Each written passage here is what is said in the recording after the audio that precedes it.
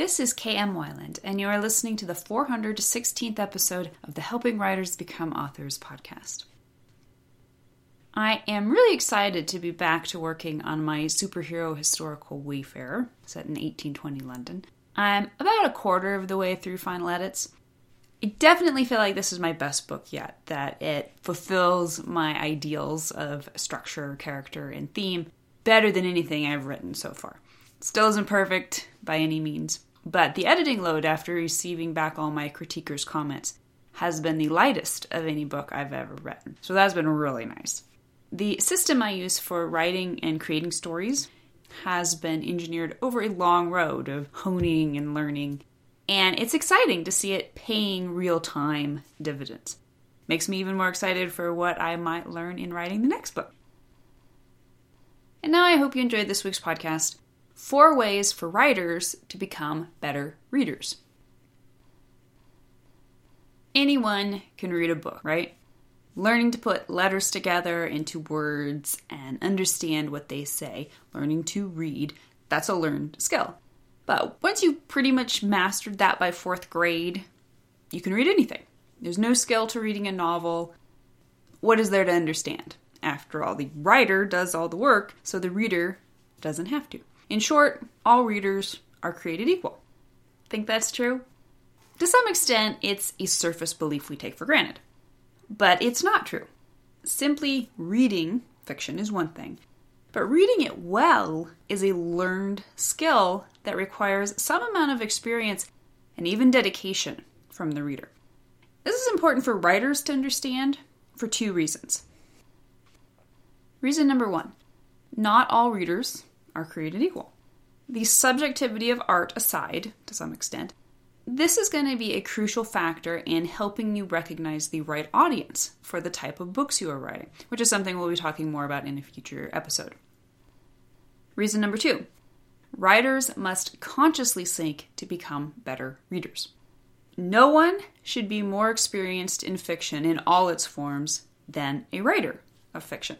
The more skilled and aware you are as a reader, the more skilled and aware you will be in communicating with your own readers.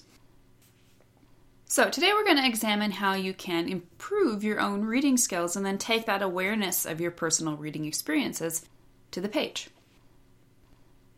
Early on in my life, before I knew many other writers, I would hand my books out for critique to family members who were not experienced fiction readers. Initially, many of their responses puzzled and confused me. They were questioning things that I knew from my own reading experience were common fiction techniques. One person even rejected the use of a first-person narrator, saying they'd never seen that before. So quickly, I learned that the quality of feedback I received varied greatly depending on the reader's own experience. It's easy to forget, especially for those of us who started reading heavily at a young age, that we had to learn the customs of fiction. We had to acquaint ourselves with everything from scene breaks to rapid-fire dialogue to POV changes. We didn't start out with Cormac McCarthy. We started out with Nancy Drew. Writers often bemoan, with real curiosity and confusion, why it is that so many quote-unquote bad books become bestsellers. We've all done it, picked up the latest rage, only to shake our heads and swear we could surely write a better book than this ourselves. And yet it's a bestseller in all the airports and all the grocery stores. Why is that? Easy. Because many of these books are written to appeal to the greatest possible audience, readers of all levels of experience. Books that are written to the highest level of reader are books that are aimed at a very select and very limited audience. How many of us really enjoy James Joyce? And yet he is undeniably a skilled author, worshipped by those who have the dedication to learn how to read him. Absurdist philosopher Albert Camus observed, "Those who write clearly have readers.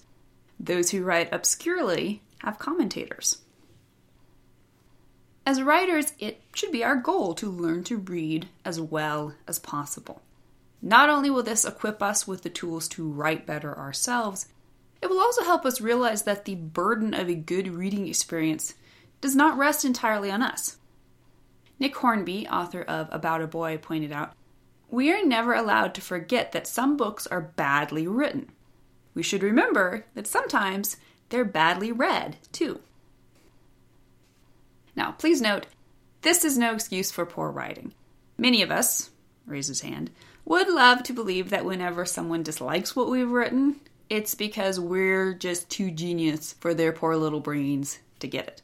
But the only way to truly know whether or not you're becoming an experienced writer is to first become an experienced reader. Someone who has read so many different kinds of books that they have the personal context and reasonable objectivity to make accurate judgments. Few people become writers without being passionate readers and without wanting to become better readers. But we can all get lazy. I admit it, sometimes I'd much rather curl up with fast and easy junk food fiction rather than Mann or Dostoevsky. So, here are 4 reading resolutions you can make this year that will help you improve your reading skills on the way to becoming better writers. Resolution number 1, challenge yourself. We all have a favorite genre. It's comfy there, it punches all our buttons, we love it. But reading just one thing all the time is like spending your entire life in your hometown. Your perspective is inevitably narrow. Reading should be pleasurable, but it shouldn't be merely pleasurable. Push yourself. Read beyond your comfort zone. Read in every genre. Read the classics. Let me say that again. Read the classics. After I graduated high school, I decided I would read all the classics in my local library. I alternated a classic author for every contemporary author I read. At this point, I've read my way through the alphabet to Sir Walter Scott. It has been a difficult, sometimes tedious, but always rewarding journey. I guarantee, if you can get through the entirety of William Faulkner, you will have gained an education all its own. Resolution number 2. Improve your vocabulary. Very often when people think of high-level books, what they're really thinking is high-level vocabulary. This is, of course, a hilarious oversimplification of the complexities of truly great literature. However, it's still a valid point. If you don't have a good vocabulary, you will often be lost in these stories. Writers today are often encouraged by internet grammar software and SEO widgets to write quote-unquote readable fiction, which simply means fiction that doesn't contain words that most people won't know. But you're a writer. You write words. You love words. You need to know words. Great literature will challenge and expand your vocabulary. If you don't know a word, look it up. I used to keep a list tucked in the back of my book, then look up all the words the next day, underline them in my dictionary, and write out the definitions. I don't do that anymore. Instadictionary on Kindle is a lifesaver. But it was an exercise that has indelibly shaped me as a writer. Resolution number 3, reread. The most complex books are not ones you will master or even appreciate in one reading, especially if you're reading up to a level higher than your current skill set, which you totally should be. Even if you don't initially enjoy an experience with a book, it's often worthwhile to go back for another try. I first read Jane Eyre and Wuthering Heights when I was 18 and 19, respectively. I didn't care much for either. I gave Jane Eyre 2.5 stars and said I was unable to identify it as a treasure worth rereading. Wuthering Heights fared a little better. It got 3.5 stars, but was deemed doubtful that this will ever be a book to enjoy upon countless rereadings. For various reasons, mostly because Writer's Digest commissioned me to study and annotate Jane Eyre from a writer's perspective, I did end up rereading both several times. And on each reading, my understanding of these amazing masterpieces grew a little clearer. Both are now among my favorite books. If I'd given up on them after the first reading, I would have missed something wonderful. And my own narrow skills as a reader would never have had a chance to expand. Resolution number 4. Trust your authors until you don't trust them. Inexperienced readers can be very judgmental. This is doubly true when those readers are writers, referencing my teenage reviews of the Bronte sisters. Judgment is a closed door, never an open mind. In your reading and viewing, try to be what I call a forgiving critic. Don't turn your brain off, but try not to enter a book with the preconception that you know better than the author. Put yourself in their hands from the beginning. Take the chance on trusting them. Give yourself the opportunity to see the world through their eyes and fiction through their technique. In his excellent book, Several Short Sentences About Writing, Verlyn Klinkenborg reminded, one of the hardest things about learning to read well is learning to believe that every sentence has been consciously, purposely shaped by the writer. This is only credible in the presence of excellent writing. Do not miss that last sentence about excellent writing. Just as you shouldn't enter a book with cynicism, you also shouldn't leave it with blind faith. Don't check your brain at the front cover. You're a forgiving critic, remember? If you don't like something, acknowledge why it's not working for you.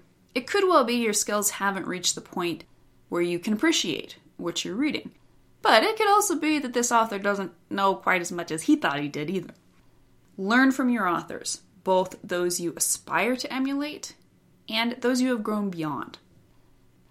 Perhaps the most quoted bit of advice from a writer to writers about reading is Stephen King's, "If you don't have time to read, you don't have the time or the tools to write." Simple as that. For writers, reading should be about much more than just sitting down with a cozy book that requires as little brain power as possible. We all have the right to indulge in some delicious junk food from time to time. But on a regular basis, we need to be feeding our brains a purposeful and nutritious diet, one that helps us grow healthy skill sets as both readers and writers. Thank you for listening to the Wordplay Podcast. To read a transcript of this episode, you can visit my website at helpingwritersbecomeauthors.com. And be sure to check back again next week.